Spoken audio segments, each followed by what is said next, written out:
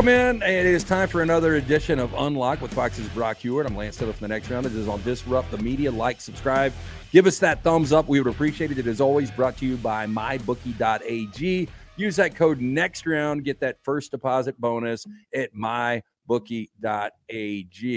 So we've got a 14 playoff set. We've got 4 Heisman finalists. Let me start, and then we'll back our way into it. Let's start with the Heisman finalist. Look, 3 were obvious, and I think it came down to a game you were at. I think you were there Friday night. When did you go to the Sphere? Did you go Saturday night or Friday night?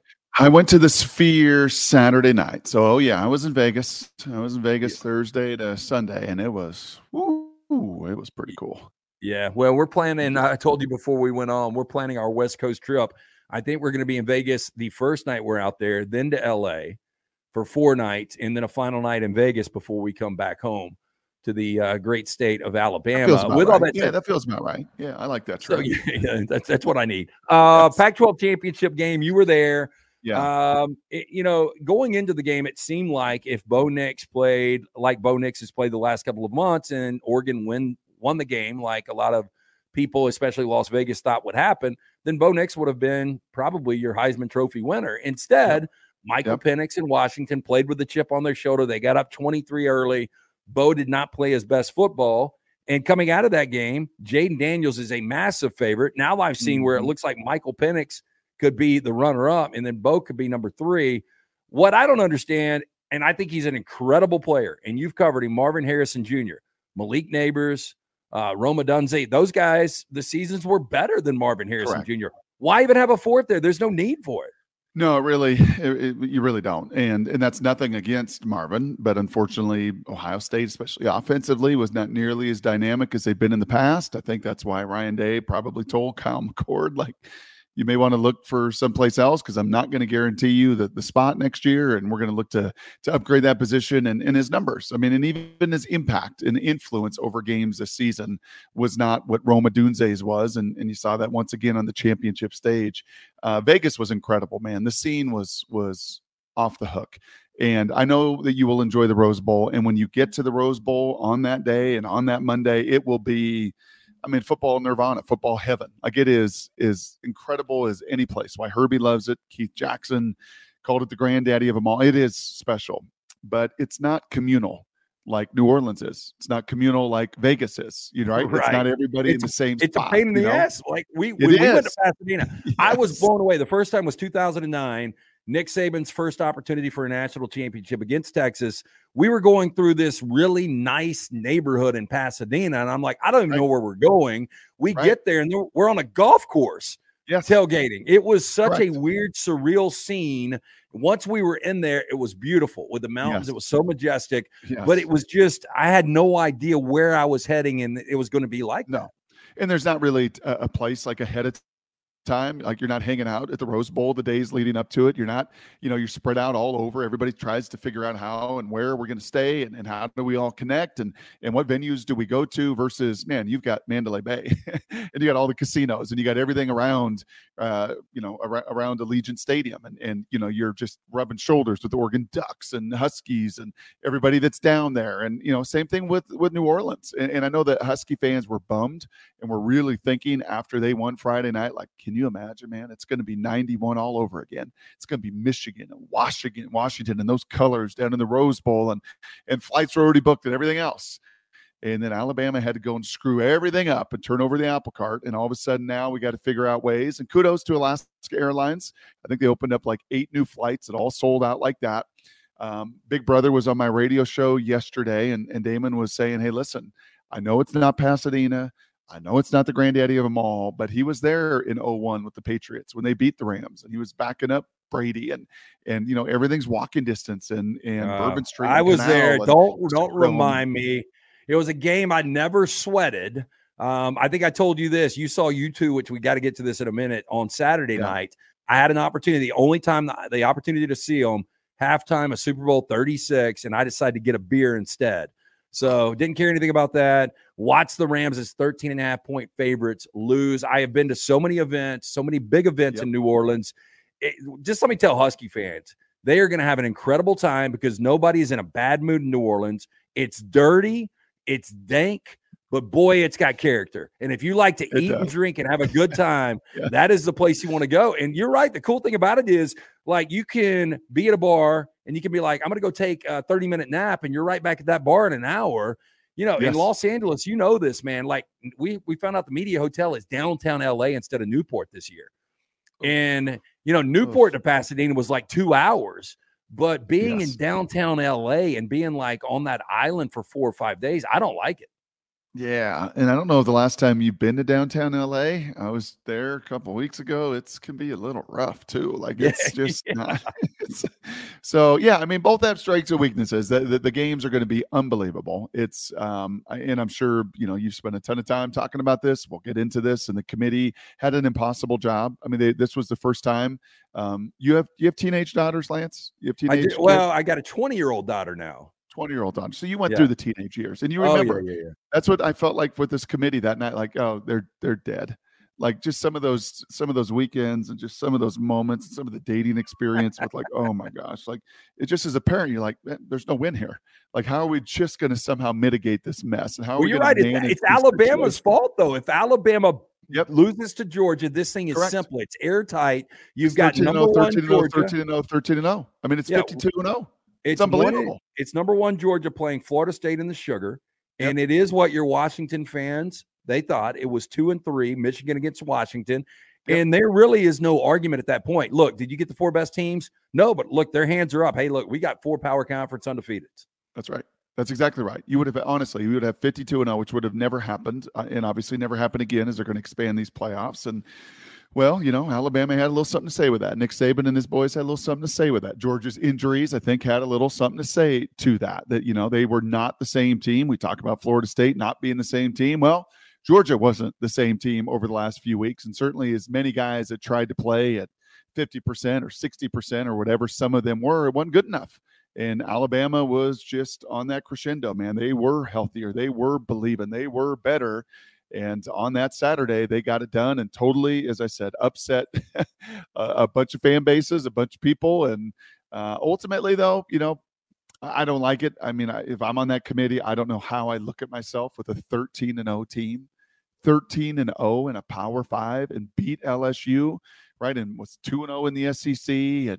And then, when an injury happens and guys go down, the rest of the team stepped up and their defense was unbelievable over the last couple of weeks of this season, and in particular against Louisville. And that's what the ultimate team sport's about. Like, if someone's down, we got to pick each other up, and they did. And oh man, I just feel awful for those guys. And there's no words to console them. There's no, like, oh, you'll feel better eventually. No. And you will always wonder, and you will always ask, like, what could have been.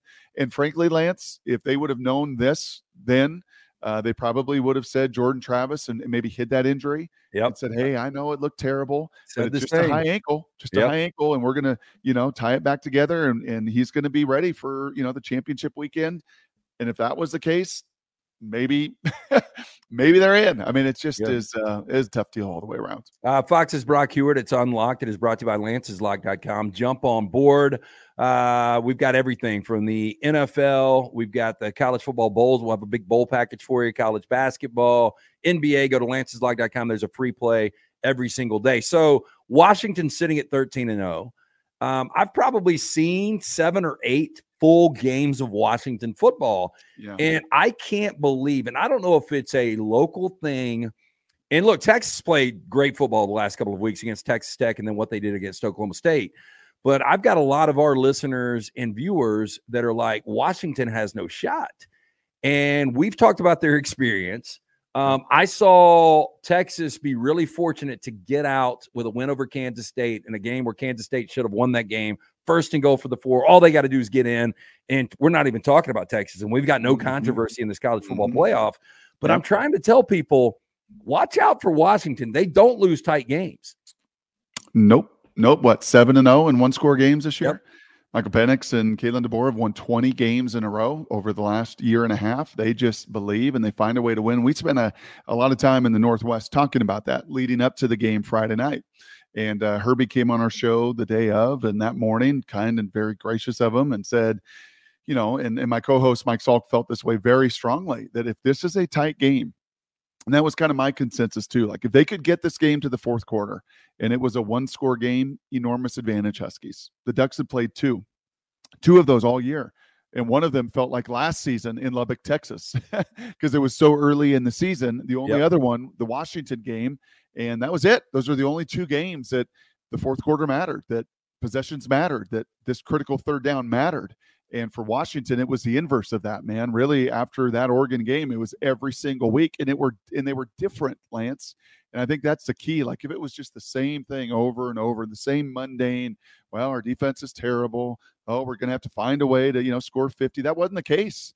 They needed 50 at SC, and then they needed a defensive touchdown versus ASU, and they needed the battle, the Forrest Gump, thunderstorm in Corvallis, and a critical third down at the end after their defense forced 3 takeaways. So every one of them was also a little bit different. And oh, by the way, they got healthy. Right? Well, and here's another thing that I have not seen yet. When Michael Penix, people are like he's not playing his best football. When he needs to make a critical throw, he makes a critical throw. Yes, he does. Yeah, he didn't really miss many of those, other than at the end of the Apple Cup where he threw nearly 2 picks and then took a sack. But his kicker bailed him out. Outside of that, you're absolutely right. At Oregon State, it was a third down to win the game. Throw my little one-on-one back shoulder to Rome. Tie game with Oregon, or down against Oregon in the first matchup.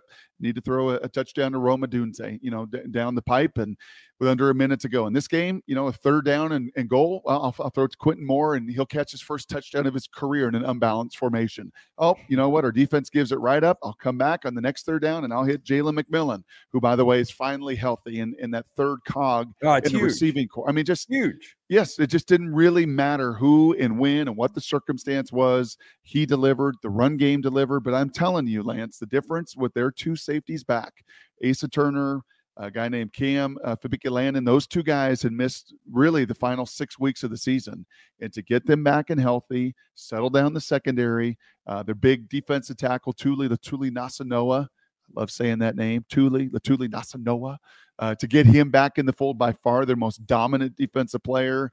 And you could feel it, man. And I'll tell you this as well, being down in Vegas, those bookies and those books and those sports books did the Huskies the biggest service possible. Yeah, maybe 9.5. And maybe the Ducks the biggest disservice possible. They did. And make those guys 9.5-point underdogs at 12-0, just inflame them. And you certainly felt that. Yeah, and look, it affected me at Lance'sLock.com because it's one of those numbers Lance. I can't explain. Lance. I know. What did you do, Lance? What did you do? I played Oregon. I did.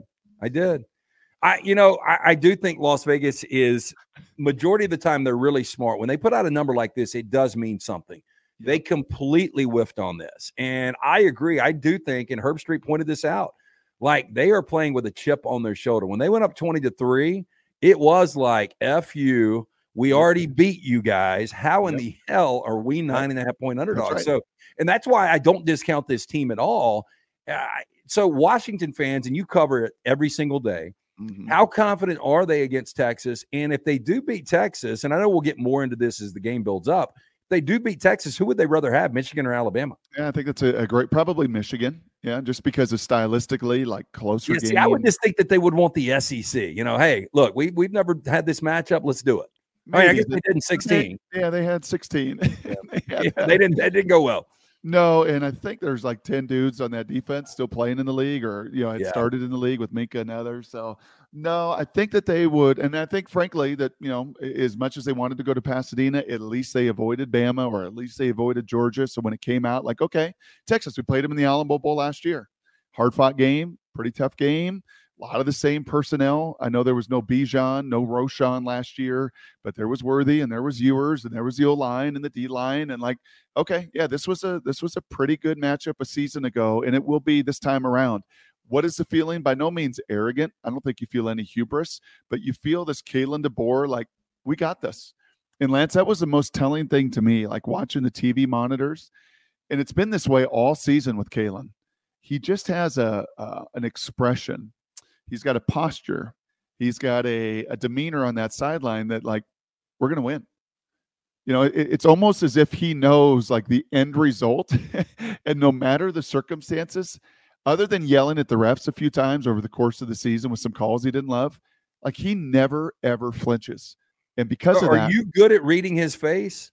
I can read his face. Okay, Oh, yeah. so I'm going to need to know going into this game where we Yep. are on Kalen's poker face, and then if in fact they get by Texas, where they are on the national championship. Because I said it. Look, I think one of two coaches needs to win the national coach of the year, and that is either Kalen DeBoer or that is Mike Norvell, and maybe kind of a makeup for leaving them out. And I got no problem with it. What he's done with that program completely flipped the script on that. So either one of those guys. But I do think Kalen DeBoer, this is a coaching mismatch. I'll give Sarkisian. You saw him in Washington. Good dude. Great story how he's turned around his life. He is growing as a coach. There is no doubt. But I think right now Kalen DeBoer is a better coach than Sark. Well, yeah, for Sark to get over this hump, and this was a huge hump this season as they move on into the SEC next year. I mean, you realize he had not had a double-digit win season in the course of his career until this season. He had been kind of 7-win Sark, 8-win Sark, maybe 9-win Sark, 7-win Sark. They'd never just been able to stabilize over the course of the season, just kind of up and down and up. And there was always a bit of a valley. And this year they got to the mountaintop, man. It wasn't just 10, it wasn't just 11, it was 12, and playing their best ball at the end of the year. So they got an excellent staff. Kwiatkowski's very good defensively. Kyle Flood's an excellent offensive line coach. Sark puts together. I'll say this, Lance, and I would go to bat against anybody with this. If you were to say who are the 5 best, like if I had to send my son, if he was a senior and he was good enough and he had to go play for one of the 5 best play callers, schemers, designers to get the most out of their personnel, Ryan Grubb, Kalen DeBoer, Steve Sarkisian. Like they're on that list. Like they're on the medal stand. Like, Lincoln Riley's up there. I know it's a rough year, but Lincoln is up there. I think Ryan Day over the years has done a very good job. Dan Mullen, in fact, when he was at Florida, I thought did an excellent job of always being QB friendly and getting the very most out of that position. Those two at Texas and Washington do it as well as anybody and have 3.5 weeks to prepare for this one. Okay, as we transition into the NFL, I'm going to ask you my facetious question of the day. This is Unlocked with Fox's Brock Heward. It is brought to you by our friends at Manscaped. Great stocking stuffers out there. Ton of different items to choose from. Go to manscaped.com. Put in that promo code UNLOCKED. They're going to hook you up at checkout. That is at manscaped.com. Can I add to that? Can I add to Manscaped, by the way? If you got a pubescent son or a pubescent son that's got some peach fuzz, that's just really annoys you, but you don't want to say anything because there's that awkward stage of kind of puberty, and they're already a little, insecure and already maybe have a little bit of pimples popping up, and they got girls looking at them and everything. And you look over in the car when you take them to school and they got that little awkward peach fuzz. Yep. That Manscaped is a home run. Yeah. I mean, home run. My little guy is 16, Brock, and he has got a full beard. I ain't a little guy anymore. Yeah, I know. And he's 6 feet, 205. Like he's doing pull-ups all the time at the house. My buddies come over there like, this guy wants to be a bouncer. I don't know what's going on. So anyway, he has used Manscaped as well. But here's my facetious question of the day for you. So Monday Night Football, by the way, Lance'sLock.com, we had the Bengals getting 10.5 points, winning the game outright. And I played a player prop, the over 61.5 Jamar Chase total yards. Very easy winner there. And I told people, I've got a feeling Jake Browning's going to have a really good game. Yep. And you saw this guy at Washington, got a ton of reps there, took him to a college football playoff. The way he played last night, here is my question. It's a little facetious. Who gets more starts in the NFL next year, Michael Penix Jr. or former Husky Jake Browning? Good question. As much as we see QBs drafted the first and second round playing, I'm going to probably lean on Penix. Yeah, just because Browning's going to fight the same battle he's always fought. He's short, he's unathletic, doesn't have a big arm, he's accurate, and he's got great decision making. So he's going to stick around this league for 10 or 12 years, like guys like him tend to do. I mean, Case Keenum kind of checked every one of those same boxes as well. And heck, I think Case is still playing somewhere. Who was the little guy out of Missouri? Chase Daniel, same thing. Have you seen Chase Daniel's career earnings? It's unbelievable. I think it was like $96 million or something. It's like Manscaped, net profit in a year. It's unbelievable. But Jake's that way. Like he's just not going to. There's not going to be somebody, no matter what he does over the final 4 or 5. It's like, oh yeah, that's my guy. I'm going to invest in that guy.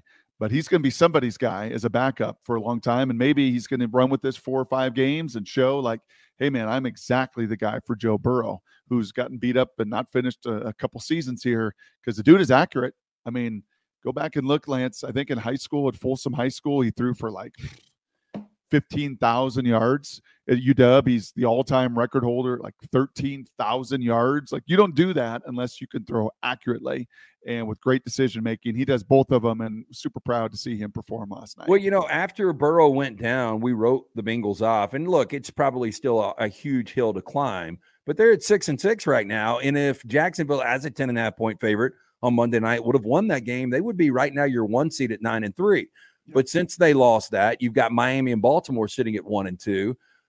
This AFC, it's not playing out like I thought it would. You and I both like the Ravens going into the season. I hope they completely shit the bed this weekend against my Rams. Probably won't happen coming off a bye. But this AFC, I mean, like, Buffalo's been great, and then they've been bad, and quarterbacks can't stay healthy. I don't know what to make of the AFC right now.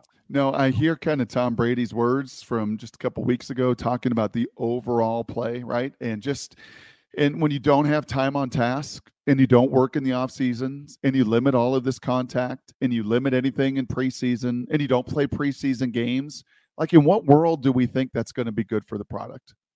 Like, it's a college football right now, Lance. Like, it is totally unsustainable. What's going on in this model, and 1,500 kids in the portal, and a few of them going to be making 7 figures, and a bunch of them going to be making nothing. And but can I make a point, and you tell me if you agree? So with college football, I think one of the reasons the games have been so great the last couple of years is because quarterback play has been outstanding. Like, you've got so much experience now at the quarterback position. Yeah. On the other hand, I think one of the reasons the NFL has been a little diluted this year, and we've seen some really clunker games, is because so many backup quarterbacks are actually starting. And you got so many backup quarterbacks starting because so many starting quarterbacks have been knocked out because so many offensive lines can't block these defensive lines of today. I mean, we could feel this coming like 10, 20 years ago, right? Like, it was even then. It was like the Bears in the 80s. And, we've seen the Ravens, and then we saw the Buccaneers. And, we've seen a elite pass rush teams, but it was kind of cyclical. And then you find kind of answers to it, or they graduate on or retire on. But now, just cumulatively, like over the course of the 32 teams, and there's a tiny little microcosm. And I remember visiting you a couple years ago in Birmingham, covering the USFL. Like, if that's a little like trial balloon, if that's a little bit of a minor leagues, if that's a little bit of kind of a showcase of what is and isn't personnel wise, well, it's crystal clear. There are a lot of dudes on the NFL, like, or on the defensive line, that are like right near NFL level or get to the NFL. There ain't many offensive linemen. Like, that's just, the disparity is so great. And you're seeing quarterbacks hammered, even though they're trying to protect them in every way imaginable. Because these O-lines today, you want to talk about the one group. Okay, QBs and receivers, we can go throw. DK Metcalf can go, and he can visit DK and Tyler, and you'll see these NFL dudes do it all the time. Joe Burrow will say, "Hey, Jamar, hey T, why don't you guys come hang out with me for a week? We'll go to Maui, and we'll go train for a week. We'll get some time on task. We'll get to work, and we'll get to build some continuity and timing." You know who doesn't get to do that? O-lines. Hey, you see an old Walter Jones pushing an Escalade up a hill. He's right. By himself. Exactly. Hey, you guys want to come hang out in Huntsville and hang out on the offensive line field for a week and block nobody? Like, no, there's nothing you can do other than the contact, the training camps, the preseason games, and then they don't even do that anymore. So, yeah, we've got this next CBA will be really, really interesting if this product keeps going this way, if these QBs keep getting beat up and get just injured and can't sustain. Like, you know what, maybe we should practice a little bit more in the offseason, and those old heads like Brady in Montana and those guys that talk about, the O-lines they played with and the teams they played with, maybe we should get back to a little bit more of that model. He is Fox's Brock Huard. It's Unlocked. We do it every week here on Disrupt the Media. Like, subscribe, give us a thumbs up. It is always brought to you by our friends at MyBookie. Use that code NEXTROUND. Get a first deposit bonus at mybookie.ag. When I first saw Brock Purdy playing for Matt Campbell, I was like, damn, this kid's pretty good. And then he really regressed his last couple of years in Ames. And then he goes, they see something, the intangibles, and in a very quarterback-friendly San Francisco system, they take him as Mr. Irrelevant. And now Mr. Irrelevant, 12-week deep, three months into the NFL season, is your MVP favorite. What a story this would be. Look, in the NFL, it's not that they need money. They don't need storylines. But this would be an incredible storyline to go from Mr. Irrelative to winning the MVP. Yep, this is twice I mentioned my co-host Salk, so he better be happy if anybody responds to him. But he asked Pete Carroll a few weeks ago, Lance. He's like, "Coach, help me understand this. You guys spend all these hours, you spend all this money, all this manpower. You have months from January to February to March to April. You have interviews, you have combines, you have workouts, you have all of this time. And you're telling me that Brock Purdy's Mr. Irrelevant? How's that happen? How do you guys, how does that, how does that work? And, as Pete would say, and I think I would answer right back, like, you see Brock Purdy in street clothes, or as I did in Ames, Iowa, his final year there, Lance, on a Friday workout, you're like, okay, yep, small hands, short arms, like undersized, can't see, not going to be, has to lick his thumb every play to get a grip at the college level. Like, probably not going to transfer real well at the NFL level. And boy, was that wrong, because you just can't measure this. Much like head injuries are so hard to diagnose, so hard to project when you're going to come back from, so hard to figure out, and there's still so much unknown about brain injury. It's the same thing with brain processing. Like, you think you got these tests, you think you could fly them in. I think I told you the story about Brandon Beane there in Buffalo that year. There were 5, first round QBs, and they thought they figured it out with Josh because he was overwhelming, and they're kind of whiteboard, and they're, they think they've got it figured out, but they still don't.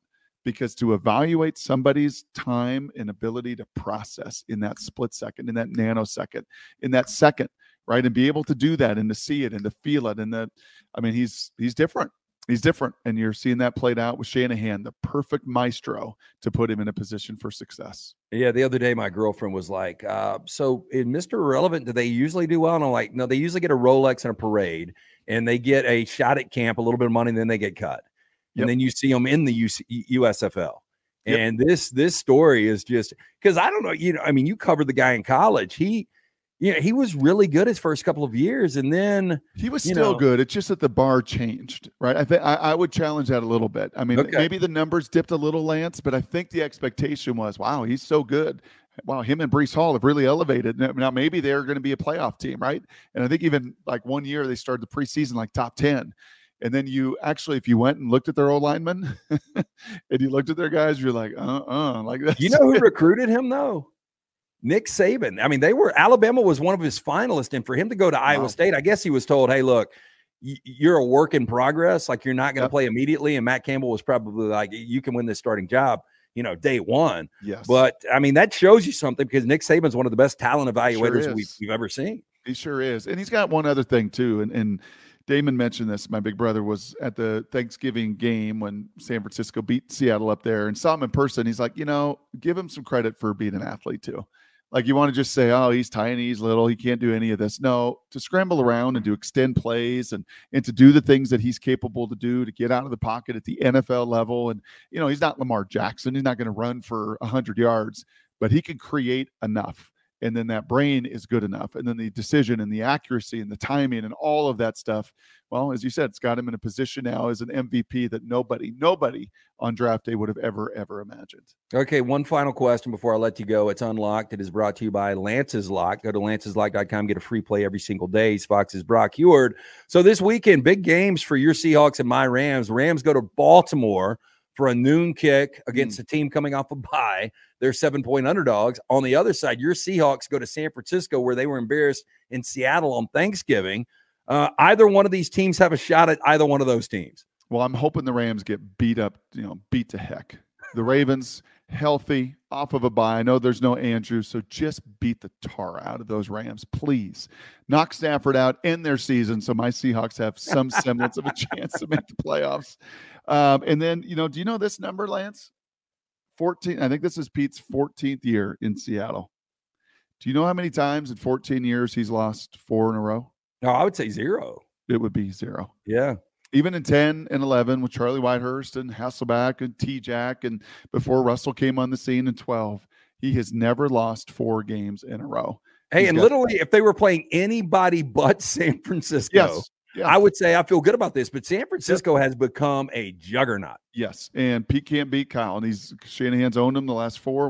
When healthy, it's not been competitive. Sean McVay has owned Pete, right, 10-5, and owned him recently, and that's a lot of the scuttlebutt in Seattle. Say, hold on a second, where is this thing going? Like a lot of the young talent, right? Love the draft class of the last 2 years, but where is this thing really headed? You're 12-point underdogs. Pete Carroll's team is a 12-point underdog in December. That is massive. I think it's the second biggest since 2011 when they went to Pittsburgh and got punched in the face. And the GM Schneider came out of that game and said, never again. Never will we be physically humiliated the way we were. We just could not even compete. So this is the second biggest spread in over a decade. Trying to fend off a 4-game losing streak, I don't think they've got a chance. I think San Francisco, as you said, is playing now for the number 1 seed, has closed the gap, knows that Philadelphia is not playing their best ball, has got a great shot if they go undefeated down the stretch to be the number 1 seed, and they are the best team going in the league right now.